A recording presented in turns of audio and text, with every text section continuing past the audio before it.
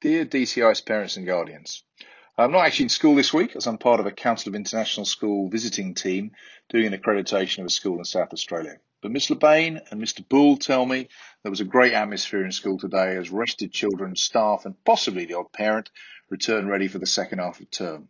I spent the first part of the holiday in Western Australia and met some very excited families at the airport and also on the plane.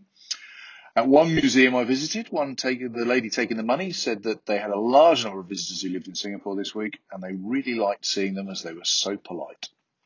Between my two trips to Australia, I had the pleasure of meeting with the designers who built our new sensory room and therapy room and seeing the new facilities for the first time. I know that Mr. Kumar and Mr. D'Souza will love their new equipment and the children will really enjoy using them. Unfortunately, being part of the CIS team means I will miss the big event of the week and the term, the UN Day. I'm very grateful to Miss LeBain, who will make the welcome remarks on my behalf.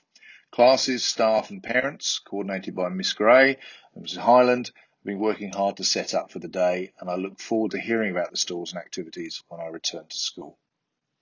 We look forward to welcoming our secondary parents to the parent-teacher conferences on Monday and Tuesday, as well as the Year 4 parents to the trip information evening on Wednesday.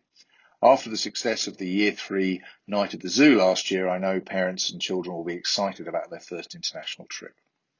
Tomorrow morning at 8:45, we will host a parent workshop on online safety.